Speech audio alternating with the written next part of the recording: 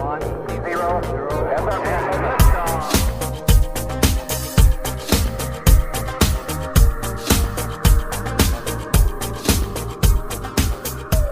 guys, welcome to another episode of Filter.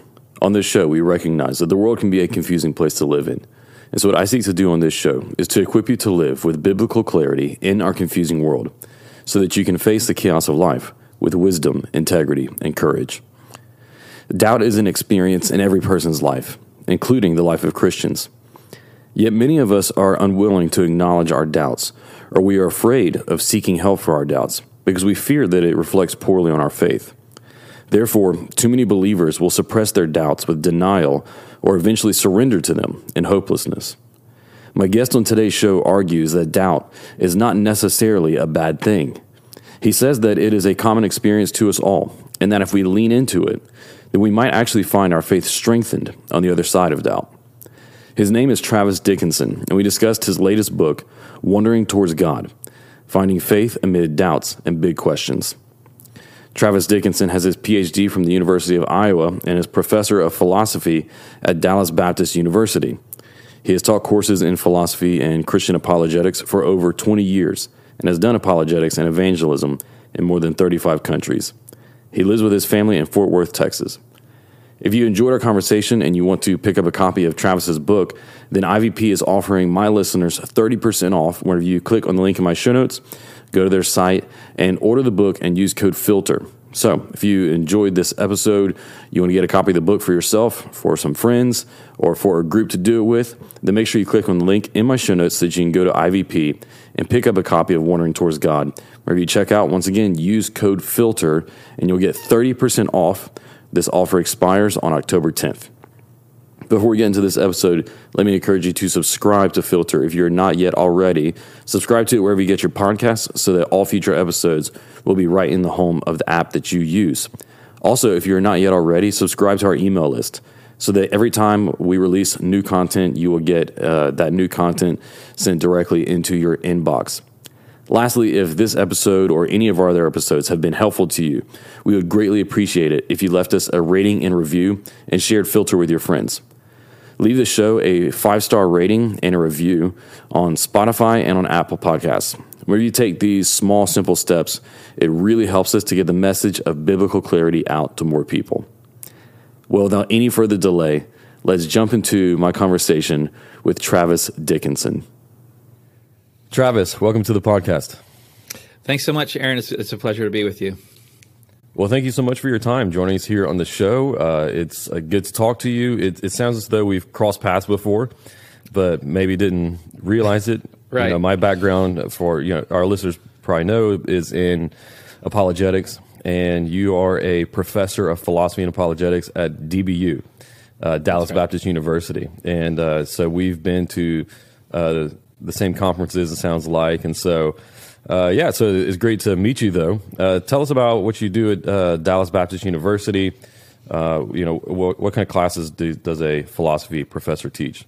Yeah, well, teaches philosophy classes, but the specifics are, we have a pretty awesome philosophy major, and so a lot of guys out there that are teaching philosophy end up having to teach like 5 courses of intro to philosophy, and maybe if they're lucky, intro to ethics, but I get the privilege of having some upper level courses and some great students. So, and we're doing I've been here for about a year, and so there's definitely a desire to do more with apologetics. And so I'm doing a course right now in apologetics, and as we were chatting, I'll be at the Defend conference this year at New Orleans Baptist Theological Seminary, and bringing a group of enthusiastic DBU students to be part of that. So, I get to do all things philosophical, so it's awesome. Awesome. And are those undergraduate classes, or are you doing graduate classes too? Primarily undergraduate classes here at DBU at this point. Yeah, cool. Yeah, awesome. Well, I love hearing that, and I look forward to seeing you at the Defend conference. For any of our listeners who don't know, Defend, if you love apologetics, is worth looking into. It's in New Orleans, hosted at NOBTS, and it is, in my opinion, best apologetics conference in the country. Yeah. So definitely look into that. I'd say there's only a few conferences out there that are really worth like making the trip, even if you don't live local. Otherwise, catch something local. But this is one of them, definitely, to make the trip. Yeah, I agree.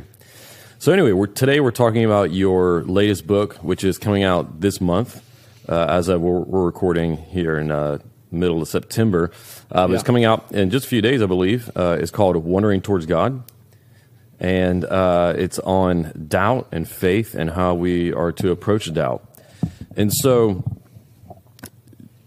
in thinking about this book and writing it, and just in your experience as a professor and as someone who's been involved in ministry and in the local church for many years, how do you think most Christians and most churches think about and handle doubt? Is it something that they view should just be avoided at all costs? Is it something that should be celebrated? How do you think most people handle it? Yeah, I would say when we talk about how most people handle it, I think it sounds quite similar to how most people handle a common cold, right? That when you get a cold, I mean, there's nothing much you can do about it except for just sort of wait it out, hope it goes away, maybe treat the symptoms, as you go. And that's kind of the way which a lot of pastors and parents, as their kids go through doubt, seem to treat doubts. They say, basically stop, basically knock it off, stop doubting. And the shame of it, I think, is that so many people who just have honest questions, there are some people who don't have honest questions. They have a chip on their shoulder, that kind of a thing. They're not really searching for truth. But I think my own view is that it starts with honest questions, so that the chip hopefully comes later. But many people with honest questions, unfortunately, don't find a safe place to doubt their faith. Now, as you put it, though, I am not somebody, though I think there's a really huge value in doubting our faith, and I want to say that carefully and cautiously, but I'm not somebody that's going to celebrate, and I don't think pastors or parents should celebrate, or people in general should celebrate doubt. Though there are some that do, right? There's some, the whole sort of deconstructionist movement seems to me to be a kind of celebration of doubt, and it sort of goes in one direction, which is that people lose their faith. What I think, for me in my own journey, and I'm happy to say more about this, but as I doubted my faith, it was really because of the fact that I was doubting my faith that I grew in my own faith, right? It was from leaning in to those doubts and investigating that I really grew. So it's not a celebration of doubt, and that's not, I always say doubt is not the destination, but it is an important moment for us in our faith that we want to, I say, lean into and find truth, find knowledge, and I think we grow in our faith as a result. Yeah. Yeah, I agree. You mentioned the deconstructionist movement, and that's something that is really popular today. It's a hot topic, deconstructing our faith. Yeah. I'm assuming from what you've already said that that's not what you're talking about in this book, but if you're not talking about a deconstruction and how to approach that, and you're talking about something different when you write about doubt, what's the difference between the doubt that you are addressing and writing about in this book and what people today are calling deconstruction? Yeah.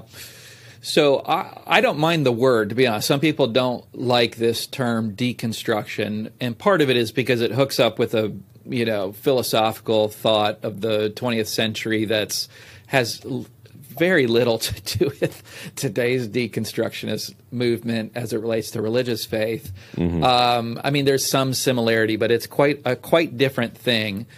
So some people don't like it because they didn't like the original, and today I think the focus just so often ends up being, right, if somebody's deconstructing, it's practically synonymous with deconverting.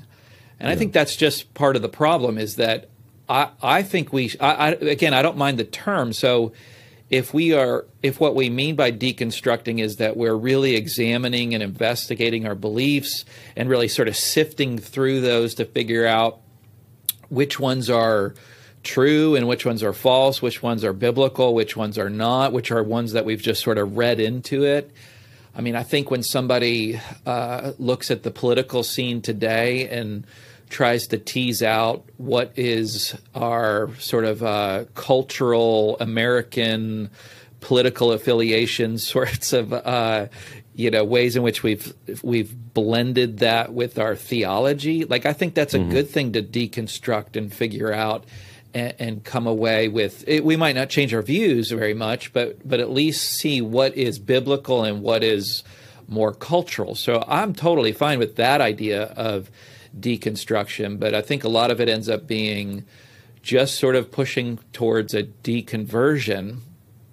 And that's where it's, I think, unfortunate, because then we're not really, again, seeking the truth, which is what, for me, it should be all about. I tell people, especially when I get to talk to students, I always emphasize that I'm a Christian because it's true, right? Because I've found it to be true. Yeah.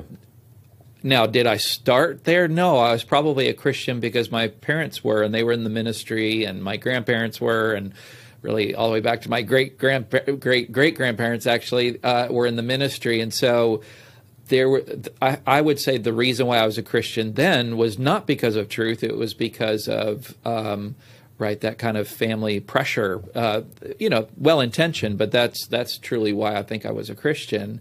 But today I sit here as a Christian because I've found it to be true. And so that's why doubts are important, is that it helps us to examine these things. It sort of motivates us, gives us that opportunity. What I think it really is that we sort of stumble on the weaker points or the sort of pressure points of our faith. And it's just an important thing to go through, to be on this journey. That's why I entitled the book Wandering Toward God, is because I think it truly is a journey that we're on, and it's a lifelong journey. And so as the doubts come up, typically they come up because there are some weaknesses or just some gaps in our knowledge. And why run away from that? Like, lean into that. Mm-hmm. But when it comes to the deconstructionist, so-called movement, the worry is that it's just going one direction. It's just going towards the sacrificing of faith for something else. I'm not sure what, but to be an ex-evangelical or whatever seems to be a club now, and it's not so much about truth as it is just sort of fitting into that movement. Yeah, I think that the common thread in what's called the deconstruction movement is that it always ends with the individual getting to choose to live however they want. Yes. And if it doesn't end in that way, they don't call it a deconstruction journey. Yeah. Like, that's the only way it ends. And I think it's important to say, like, these are broad, sweeping claims that there's plenty of exceptions to. Sure. There's plenty of people who are seeking truth that might identify as being in a period of deconstruction. It just seems to me the broad sweep of it ends up going a particular direction, which, pretty much I think entails that it's not about truth. It's about just fitting into a new club at this point. Yeah. I think what you're describing with this experience of doubt that we can go through, and even in your own story, which would be probably a similar story for many people, is that our faith can initially, and this isn't true for everyone, but our faith can initially often be based on experience. Because we experience God, His Holy Spirit, His grace working in us. We experience Him in worship, or through your case, growing up in a ministry home. We experience Him through our family and through our household. And that's what our faith is based upon. And I don't think there's necessarily anything wrong with that, especially when we're young, whether it be young in age or just young in our faith. But then there comes a time whenever it needs to be based on experience and truth. Yeah. It's similar. I was thinking as you were explaining about how, like, I know how a blender works by experience because I've used it many times, but I've never opened it up on the inside to see for myself what is it that's making this thing work. And I think that's similar to what our goal should be as Christians when we go through times of doubt, is understand like, okay, this is just a new area of my faith that I'm trying to look inside and move from maybe what was before just something that was taken by the word of someone else or by experience, and now trying to ground it in truth and in and in the mind as well as the heart. And so we open it up to see how it works, but not to make it stop working. Right. And that's what's crazy to me. I mean, crazy is probably a little strong, but the shame of it all when someone has questions and they start to struggle with those questions, and then they can't find a safe place to struggle through them. Right? I think our churches should be like the primary place where people who are doubting are just welcomed. I mean, this is, Jude 22, I think, 122, where Jude commends them to be merciful to those who are doubting. While earlier in the book of Jude, the strongest of language for those that are causing problems, right? It's like comparing them to demons and to Sodom and Gomorrah and the rest. And then at the end, it says, be merciful to those who doubt. And I think we've really missed it in the church because what I think we often do is that sort of bumper sticker theology that says, the Bible says it, I believe it, that settles it kind of idea. And oftentimes that gets sort of retranslated to like, well, I said it, so believe it, and that settles it. And the problem is, I think especially, I'm a father. We have 4 kids. My wife and I have 4 kids, and they're kind of in their teenage years or close to it for the younger ones. But I think about this a lot for raising kids, that when we teach our kids to believe it because I said it, I think we do them a huge disservice. Because one day they're going to find themselves on, say, a university campus, and they're in a biology class or a philosophy class or something, and the professor's like the smartest person that they've ever met. And that person is saying Christianity is false and a fiction and a fairy tale. And we've taught our kids to say, to believe it when somebody says it. When there's an authority in their life saying it, then they just need to believe it. What I think is the sort of thing that I'm recommending in the book is that we would just think critically about our faith.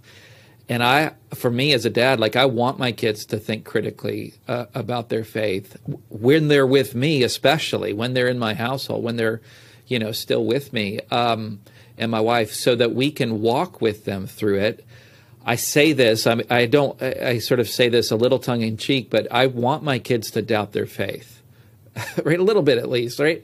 Not that I want them to go through a tough time, but I do want them, because that would show me that they are serious about it, that they are thinking it through, and then I want to help them lean into it so that once they find themselves in the biology class or the philosophy class on a state university and they hear some objection or other that might have been felt like an atomic bomb before to somebody else, it feels very familiar to them, right? They've heard that before. That was like, I was 14, I heard the problem of evil, and that, it's no longer a big, bombshell kind of thing. Yeah.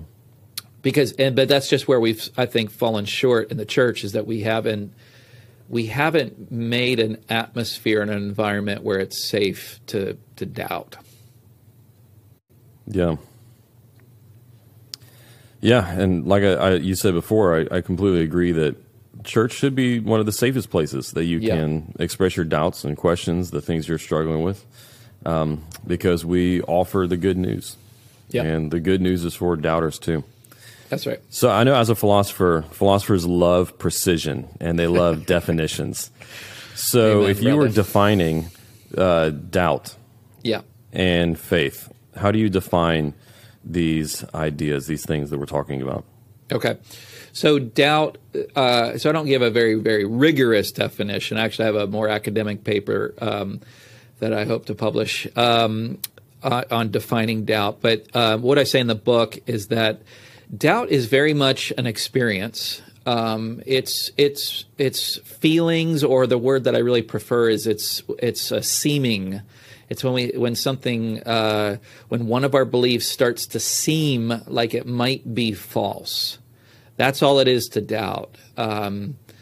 Right? It's not a choice we make. It's not the lack of belief or anything like that. I always love Os Guinness's somewhat famous quote now that doubt is not the opposite of belief, or sorry, doubt is not the opposite of faith. Unbelief is, and I think that's exactly right.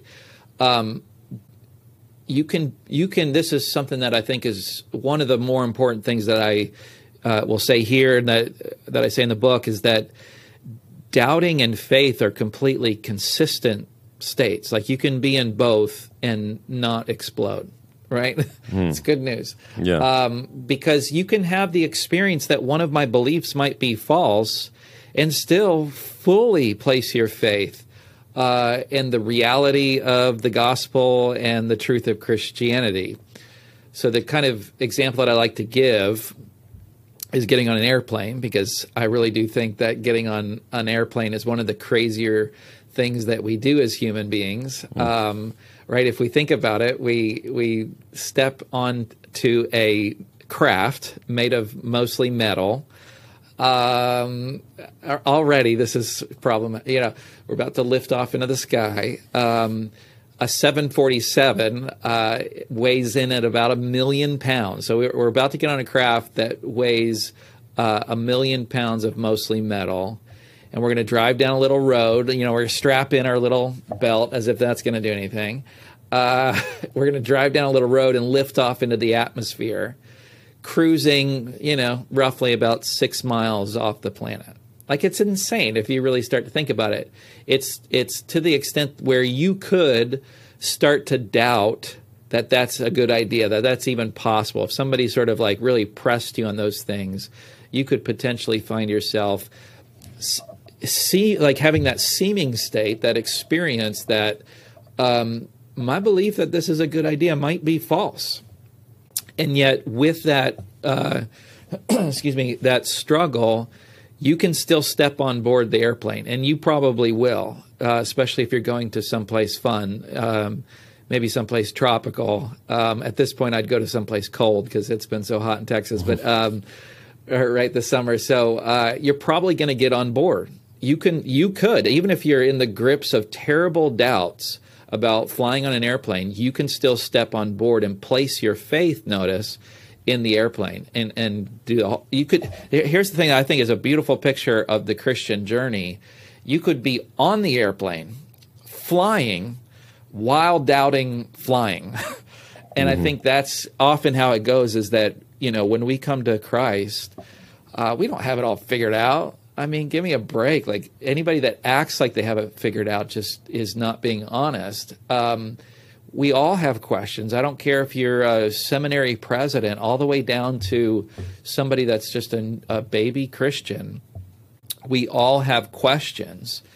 And so we probably came to faith, placing our faith in Christ with it not all figured out. So obviously we should ask those deep and difficult questions along the way. This is the whole discipline of apologetics to me. And to just have some struggles with, how do I answer that? I don't know exactly what direction to go there. Or how do we put, the goodness and the power of God together with the pervasive evil and suffering that we see in the world? Like, those are difficult questions, and to have some struggles for it to seem to you like your belief that Christianity is true might be false is a very normal experience. It's not one to run from, it's one to lean into, because what you'll find, I think, especially living today where there's so many resources out there, what you'll find, I hope, I would think, at least this is my story, is that you'll find answers, and you'll see that actually people have been working on that issue for centuries and centuries. And there's some really, really plausible answers. Not to say, again, I don't have it all figured out. I sit here today. I don't experience the doubts anymore like I did. But I've got questions, and I don't know exactly what to do with all of them. But that's the journey. That's this idea that we're sort of wandering, but wandering intentionally. So, the title of the book is definitely meant to be at least a sort of throwback to a Tolkien quote where Tolkien says that, not all who wander are lost. That wandering can be an intentional kind of wandering where we're aiming for a goal, but it's just a sort of circuitous route that we go through. And I think that, if we're honest, is just what the journey of faith looks like. It's definitely not just this easy, straight road always. It's messy. And I just think faith is messy, and it's okay that it's messy. It's actually beautiful because it's messy. But man, that experience of having some questions, going through that struggle of like, oh, I don't know what to do with this. This is kind of bothering me somewhat. And then finding answers, my goodness, that's a huge moment. And like I said, when we go through that and that becomes familiar to us, our faith just grows like crazy. Yeah. Yeah, I think in one sense, in the Christian life, whenever we experience doubt and we go through it, and we do as you were talking about and lean into it to discover the answers that God has for us. Yeah. And then it grows and strengthens our faith. I see it. It's in the same way that putting your body through exercise is something that you're intentionally putting yourself through distress. Yes. Whenever you start to feel that distress, you have the option to quit or to lean into it, knowing that this is going to lead to something better, and which be a better lifestyle, better health. And spiritually, I think the doubt, those times of experience can do the same thing. Absolutely. Whenever we feel that tinge of anxiety over the question, that internal distress, we can decide, okay, am I going to quit by just suppressing it, by distracting myself from it, or by not seeking an answer, pretending that doubt's not there, or am I going to lean into it? Yeah. Very much the same way. I think that one of my experiences in dealing with people who are going through doubt, and I think I've even seen this in my own life, but it's easier to explain through drastic examples, is I think that often our doubts have a mixture of an intellectual question and some sin that's operating in our heart. There's something that's going on in our life that is causing separation between us and God. Yeah. And then through that separation, we start to have some kind of question, or sometimes we start to ask those doubting questions to try to mask or cover what the real issue is beneath the surface. I'm thinking of people I know who started to claim all kinds of questions and say that science had, really opened their minds and led them to embrace atheism, whenever really what it was is they had a porn addiction, and then they started using doubt as a mask for that.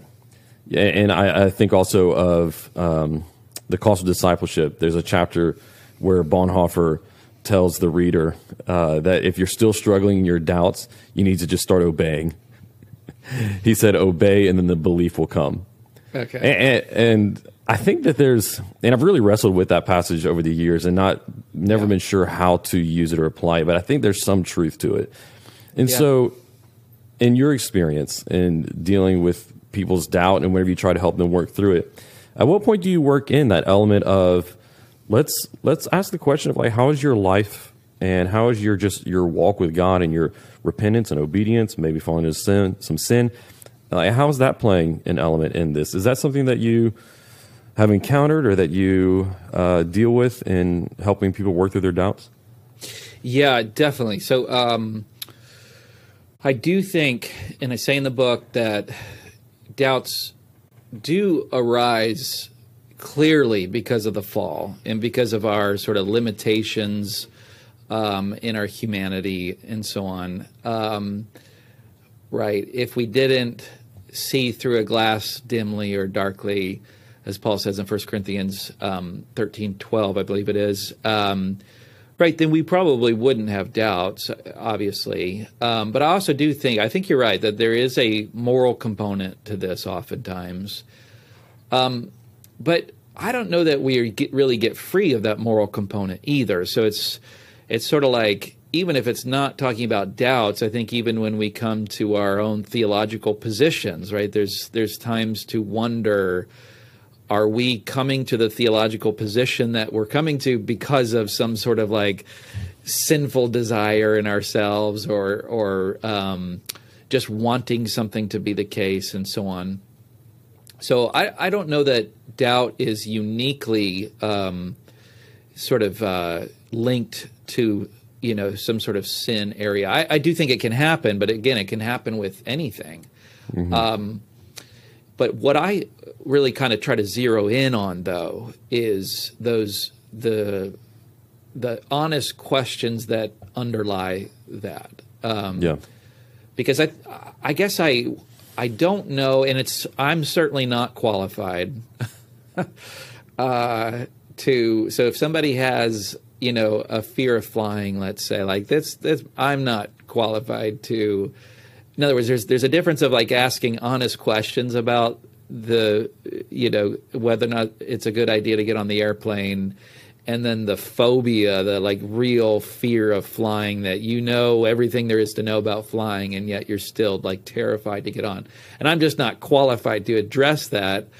I don't recommend me for a lot of those kinds of counseling situations, to be honest. But the only thing I really know to do is just to be confronted with truth. And so I guess I would say, even if somebody does have something of a sin area that is driving their questions, right, being confronted with the truth is still powerful for addressing that, and I think can sort of lay bare what might be underneath it. And so I try to do this with my kids. Like, obviously, my kids are many times, not all the time, but many times asking questions, not because they really want to know the answer, right? So I always tell the story that, when our kids were younger and it was time for them to go to bed, we would say, it's time to go to bed, and they would say, why? And that's a question, but they're not really wanting the answer, because whatever answer I give, I always did try to answer the question. They would just follow up with another why, and then I would answer that, and there would be another why.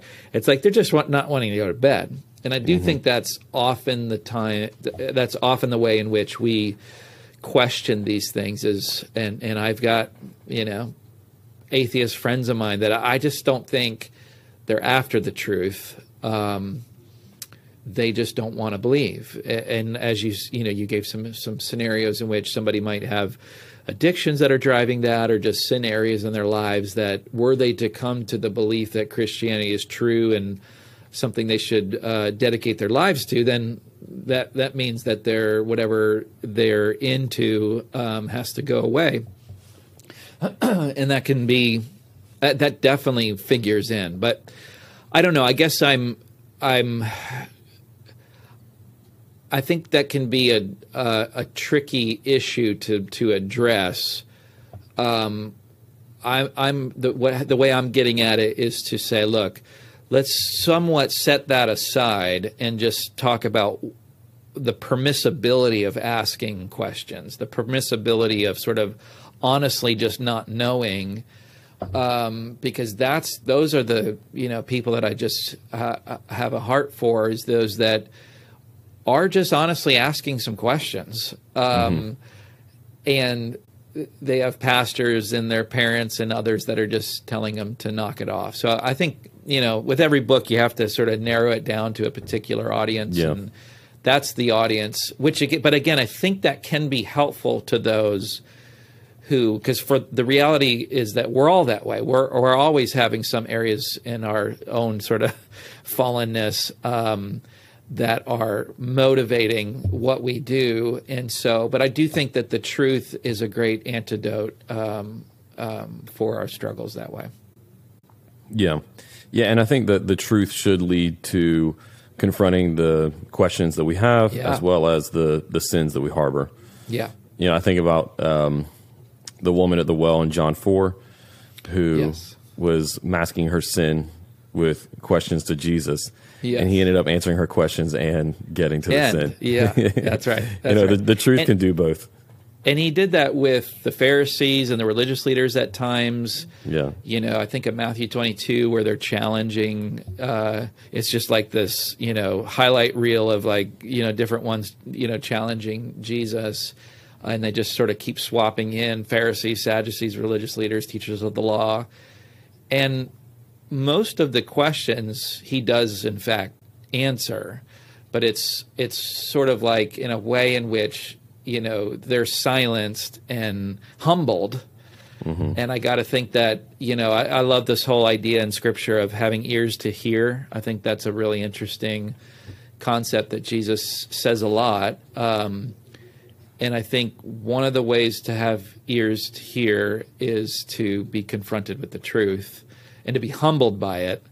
And I do talk about that. I have a chapter on how to ask questions and just what big questions look like, and having the virtue, what we call in philosophy, the intellectual virtue of humility and courage and open-mindedness, right? Those things are at least helpful, hopefully, at least they are to me, in sort of teasing out, is this really an intellectual question, an honest question that I have, or is this just, I don't want to go to bed? Yeah.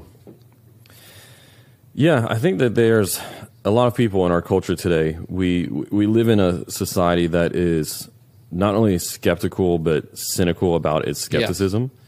Yeah. And so it's skeptical about the idea of truth. And you've talked about truth a lot and the need for truth confronting our doubts. But then on top of that skepticism just about truth in general, if there's even such a thing, if it can be known, there is a cynicism about even attempting to answer the question.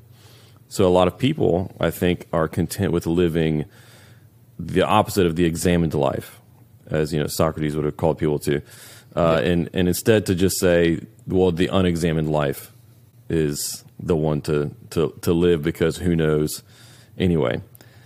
How do you address those people who are comfortable in their doubts and maybe living in that cynical skepticism?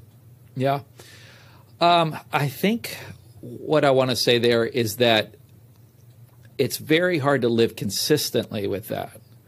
So I know it's something we hear a lot, especially in apologetics. We hear about this sort of forsaking of the truth, and it does happen. It certainly happens philosophically, and a sort of postmodern approach to things.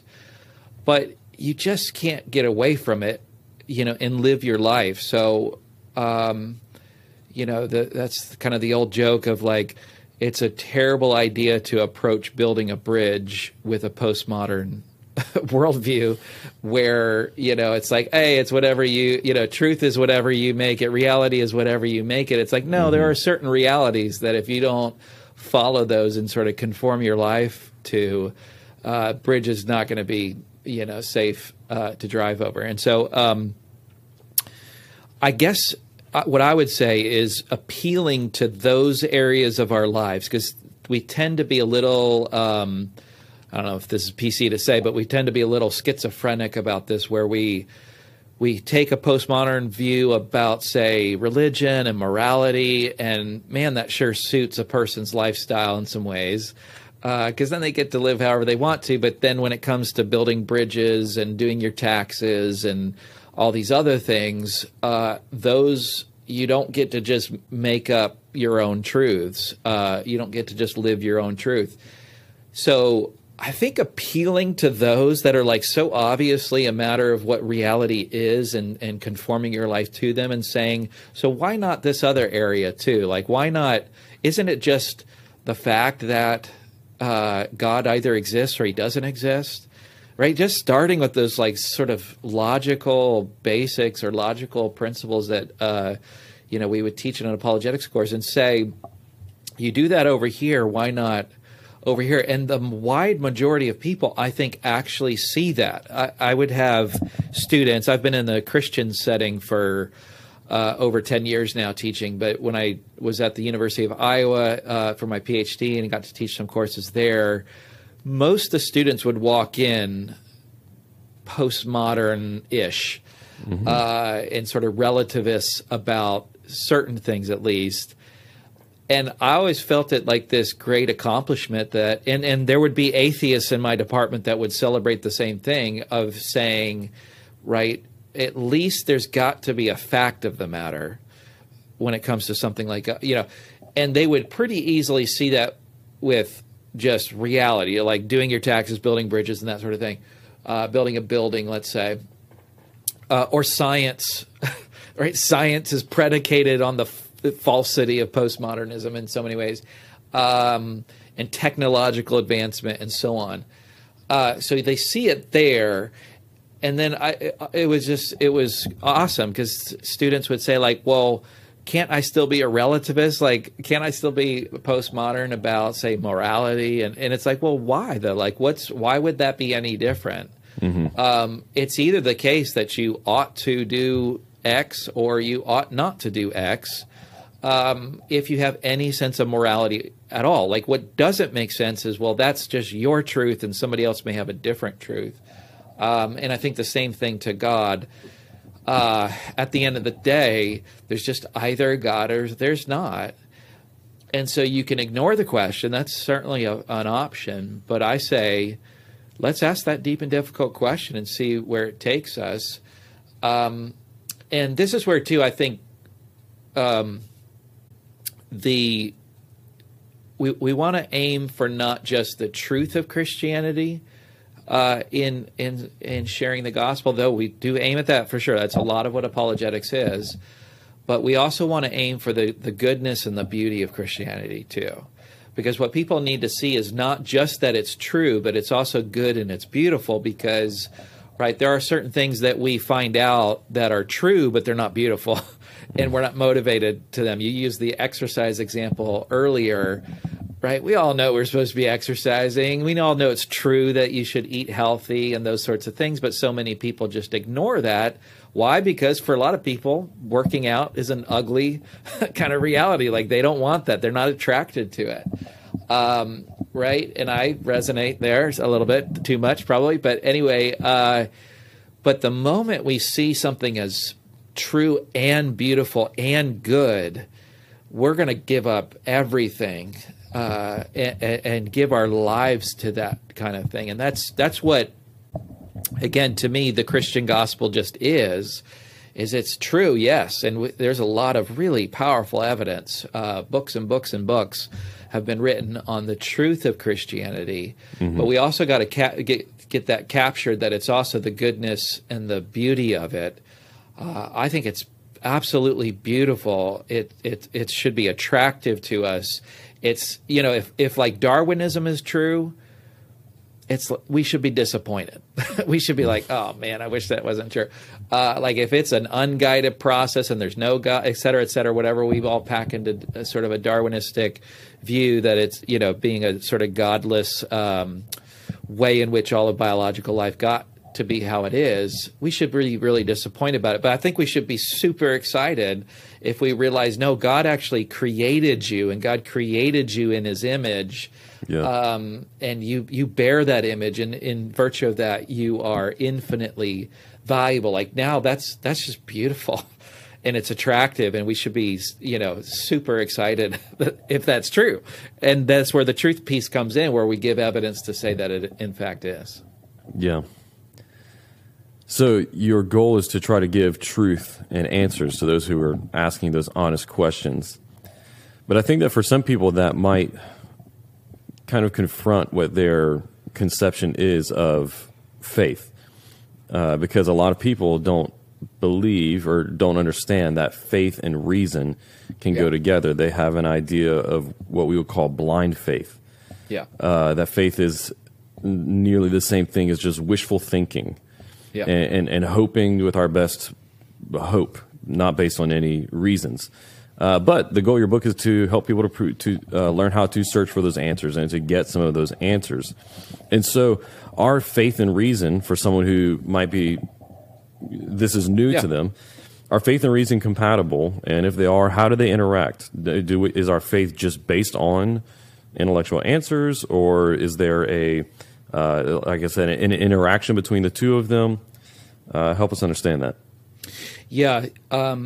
So I think, again, just a great shame that so many people see faith as a kind of blind thing that's maybe contrary to reason, or at least reason doesn't really figure in. Like, reason gets you so far, and then faith kind of fills in the rest. I think it's really important that we see faith and reason as two different things. They're not like some spectrum, or they're two different things. Faith, I guess I never quite got to it in your previous question. Faith is getting on the airplane. So faith, for me, the way I define it, is ventured trust. It's where we really venture ourselves. So we trust someone or something. So I'm sitting in a chair right now. Well, I've ventured myself on this chair. When we get on an airplane, we really venture our whole lives. Again, I say, hopefully none of your listeners, are struggling with the fear of flying, and I've just made it way worse. But right, but it's kind of crazy. We entrust our whole lives to that airplane. And I think one of the best examples, and a very, very biblical sort of image of faith, is the faith had between spouses. So also, like, our really deepest relationships, so between spouses as well as the parent-child relationship, that's, our relationship to God is compared to those probably more often than anything else. And so I think that really kind of gives us insight of what faith is. So when we walk an aisle to marry someone, you are joining your life to that person, and you are entrusting yourself to that person. Like, your lives get wrapped up with each other. And it seems to me, right, we should have good reasons far before we're walking the aisle, long before we sort of take the plunge, so to speak, for thinking that this is a person that I should join my life with, right? So I always, in apologetics talk, I always say, you probably didn't come here expecting dating advice, but here we go. That's what dating should be for in a lot of ways, is again, it sounds so not romantic, like nobody's writing a country music song about this, but right, is gathering evidence to say, like, this person is trustworthy. This person is faithworthy, if you like. Like, this is a person that I should, and it will go well for me if I. But here's the reality, and this is where I think Hebrews 11:1 has some emphases here, is that you marry someone, you don't know what it's going to be like 6 months from then. You don't know, like, you can't see what it's going to be like 6 months from then. You don't know what it's going to be like 5 years from there, or 10 years, or 20 years. That's an unseen reality to hook up with the Hebrews 11:1. And yet what Hebrews 11:1 calls us to is to have an assurance of that. But it never does say how we get that assurance. But it does spell out, by my count, about 27 instances throughout chapter 11 of illustrations of that very thing. And what we see in every case is just that people have a realization, or have a revelation, in fact, of who God is. And so Abraham, gets asked to do this horrifying thing to take Isaac up and sacrifice his only son, in fact, the promised child. Does he do that blindly? No, he does it because he knows who God is. I mean, he's just had the promised child at age 100, after all, right? This is absolutely a miracle in his life. He knows who God is. So faith is ventured trust. Reason figures in because it tells us and helps us to know who and what to trust. Mm-hmm. I think we make it way more complicated than it needs to be. I think it's just that. So if you're about to get on an airplane and you're walking down the jetway and you look out the window and you see the airplane you're about to get on is all rusted out and it's leaking fluids out the back and there's smoke and like your reason should tell you that's not the airplane I'm about to entrust my life to. And again, like with a person you're dating, let's be honest, if that person just hasn't shown themselves to be trustworthy, then you probably shouldn't get married. In the same way, I think most of us need some reasons to trust the gospel, to trust Christ. To place our faith in Christ. Now, we definitely don't have it all figured out, but most of us, when we came to faith, we did have some reasons. In my case, it was my family and my parents and the ministry we were a part of, and plenty of youth pastors and Sunday school teachers and all the rest. Many people, probably way too many people for what I probably should have needed, but were there to help me see that Christianity is true and trustworthy, and I placed my faith as a result. But then I just stopped working on that. I stopped on that journey of having more and more reason to know that this is true. And I think a really powerful verse here in this connection too, Bible verse, is Matthew 22:37 and 38, where Jesus is challenged, prior to that passage, he's challenged to give the greatest commandment. Right? So it's like Jesus is about to tell us the most important thing. So we should probably sort of take notice of that. And what he says is that we should love the Lord our God with all of our hearts, with all of our souls, and with all of our minds. And that mind part is what's really kind of curious. A lot of people haven't taken a second, and I definitely didn't, in my life, to realize that Jesus is saying one of the things that we absolutely have to do as Christ followers is to love God with our minds. And I think that's just all that this is. In fact, the book is just a call to people would push in, lean in, and love God with their minds. And last thing I'll say, and sorry, there's a long answer for this one, but it gives us a posture too. So it's not the skeptic, notice. It's not to sort of fight with God with all of your mind. It's not be a cynic to God with all of your mind. It's to love God, so that the posture that we take as we ask these deep and difficult questions, some of which might cause us to doubt a little bit along the way, is the posture of a lover, right? It's us pursuing in love. So it's not my daughter asking why, and it's not the skeptic, it's not the cynic, it's not the enemy, it's not the Pharisee, it's not the religious leader. It's that because we love God, because we want to know him in a deep and full way, we are going to have to ask questions if we want to know God in that way. And so that's the picture. Anyway. Yeah, I think that's great, and a good reminder for us, and a great place for us to wrap up is that we are called to love God with all our mind. And so to remember that when we have our doubts, we've come to the end of our time. And so just want to thank you for joining us on the show and for this book. Once again, you guys have been listening. It's called Wandering Towards God by Travis Dickinson. If you're interested in getting a copy, there it is right there. I got my author copy like 2 days ago. So. Great. Awesome. Yeah. So if you want a copy, just go to the link in the description, and you can go to my show notes and pick up your copy there. IVP has also provided a nice 30% off discount. So go and look at that so you can get your copy of the book, get a discount. And start reading it to equip yourself in how to answer the doubts that you have, and to be able to help others as well. So, Travis, just want to thank you so much again for joining us on the show today and being here on Filter. Yeah, you bet, Aaron. And thanks so much. Love what you're doing here, and well done. So thank you.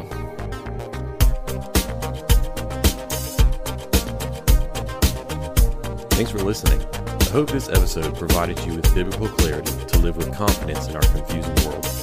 If you enjoyed this episode and you'd like to help support the podcast, please share it with others, post about it on social media, or leave a rating and review. To catch all the latest from me, you can go to my website, aaronchamp.com. While you're there, subscribe to my newsletter so that you can be updated anytime I share new content.